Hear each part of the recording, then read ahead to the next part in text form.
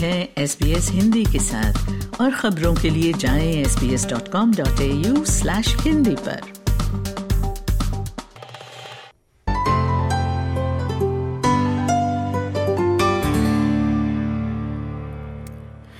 Federal सरकार का energy relief विधेयक संसद में पारित हो गया है।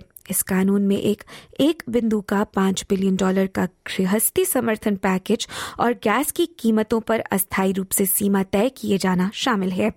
अब बाजार का इस कानून में दखल सप्लायर चेन पर भी अभी से प्रभाव डालने लगा है। बीते हफ्ते संसद को एक विशेष सत्र के लिए बुलाया गया ताकि ग्रीष्म ऋतु के अंतराल के पहले ऑस्ट्रेलिया के लोगों के लिए ऊर्जा कीमतों में राहत लाने के लिए विधेयक पर वोट किया जा सके। Morning. Merry Christmas. Yeah, Merry Christmas, mate. Wish we were at home. Good morning. Back at work. Good to be back.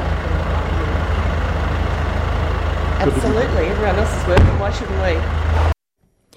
ऊर्जा की कीमतों को काबू करने की लेबर की योजना को ग्रीन्स, स्वतंत्र सांसद डेविड बुकॉक और क्रॉस बेंचर टैमी टायरल के समर्थन से संसद में मंजूरी मिल गई है।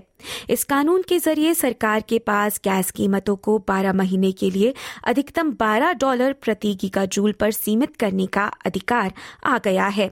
इस कानून के अंतर्गत $1.5 मिलियन का प्रावधान किया गया है ताकि अगले साल घरेलू और लघु उद्योग के ऊर्जा बिलों पर $230 तक की कटौती लाई जा सके। प्रधानमंत्री एंथनी एल्बनीजी ने संसद में इस बिल के पारित होते समय कहा कि इस कानून का बनना देश के लिए आज की सबसे बड़ी जरूरत है। Vote for this plan and vote for lower power prices. Or vote against it and vote for higher prices. You can vote for this plan and stand up for jobs, for industry and for households, or vote against it and stand with them, with companies banking record profits and sending them offshore. That's the choice. Vote for this plan and be part of the solution, or vote against it and be part of the problem. पर गठबंधन का कहना था कि bill को 2 अलग-अलग कानूनों में बांटा जाना चाहिए था। विपक्ष नेता पीटर डटन का कहना था कि वे घरेलू समर्थन के पक्ष में तो रहते हैं, लेकिन वे गैस के खुदरा कीमतों पर लगी इस अधिकतम सीमा का समर्थन नहीं करते। I honestly believe that this is catastrophic for economic policy in this country, and as we know, these sorts of market interventions don't just restrict themselves in terms of the impact to the energy sector. There will be other companies and other sectors who are looking to invest here at the moment, who will be looking at the sovereign risk that's created out of this and questioning whether they will invest into agriculture or whether they'll invest into manufacturing. Gas कंपनियों का भी मानना है कि अधिकतम कीमत की सीमा से भविष्य में होने वाले सारे निवेश खतरे में पड़ जाएंगे, क्योंकि इस सीमा के हटने के बाद कीमतें और भी बढ़ जाएंगी। पर ऊर्जा और जलवायु परिवर्तन मंत्री क्रिस बावन ने संसद से कहा कि गैस कीमतों पर यह अधिकतम सीमा लगाना राष्ट्रहित में है। This bill will cap gas prices at $12 a gigajoule. Now, Madam Deputy Speaker, 96% of gas in 2021 was sold for less than $12 a gigajoule. The average price was $9.20. That was a fair price. The gas companies were not complaining. They were making decent profits. Since then, we have seen those prices skyrocket. Now, Madam Deputy Speaker, this is Australian gas under Australian soil and Australian seas, and Australians have a right to it at a fair price.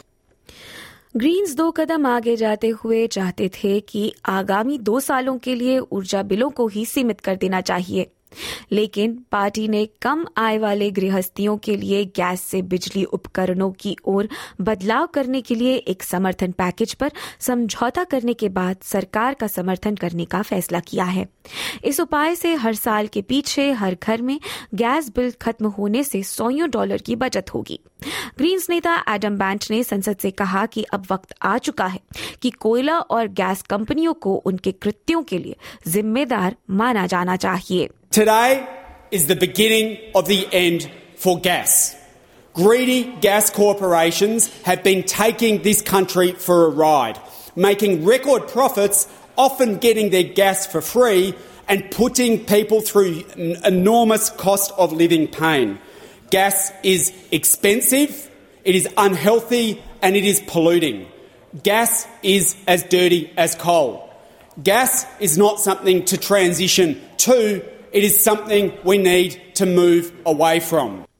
Ukraine युद्ध के प्रभावों के चलते सरकार को ये अद्वितीय बाजारी दखल करना पड़ रहा है।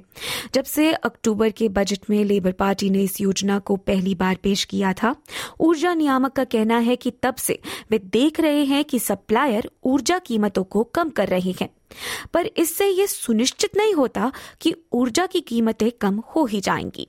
विशेषज्ञों का कहना है कि हो सकता है कि इस नए कानून के साथ घरेलू ऊर्जा बिल कम तेजी से बढ़े, जैसे कि साल के पीछे $900 अधिक होने के बजाय नए कानून के साथ बिल $700 ही महंगे हों।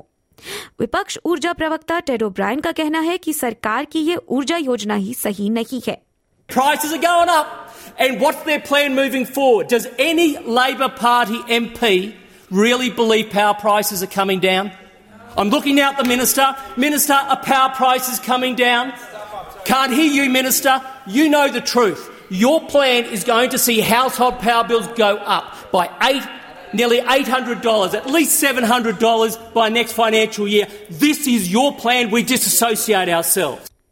Cross bencher senator Tammy Tyrrell का कहना है कि हालांकि ये बिल सर्वोत्तम नहीं है, लेकिन अगर ये ऊर्जा बिलों में जरा भी कटौती लाता है तो वे इसका समर्थन जरूर करेंगी। People are showering once a week because they can't afford to pay their bills. The soaring cost of living means people are making difficult decisions about how to feed their children. People are making decisions about which meals they themselves will be skipping, and they're living in their cars. They're not filling scripts for life-saving medication. Some can't even afford Panadol. We've heard stories like this for months now. People are struggling now. They have bills they can't afford now. संसद का ये विस्तारित वर्ष अब खत्म हो चुका है। संसद अब अगले वर्ष फरवरी की शुरुआत में यानी 6 फरवरी 2023 से फिर शुरू होगी। SBS हिंदी से एना हैंडरसन और क्लेयर स्लैटरी की इस खबर को SBS हिंदी से आपके लिए प्रस्तुत किया है प्रशाली जैन ने।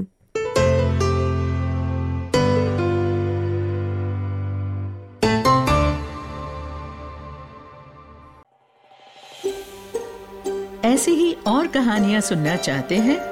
Apple podcast, Google podcast, Spotify या फिर जहां आप पॉडकास्ट सुनते हैं वहां हम हैं।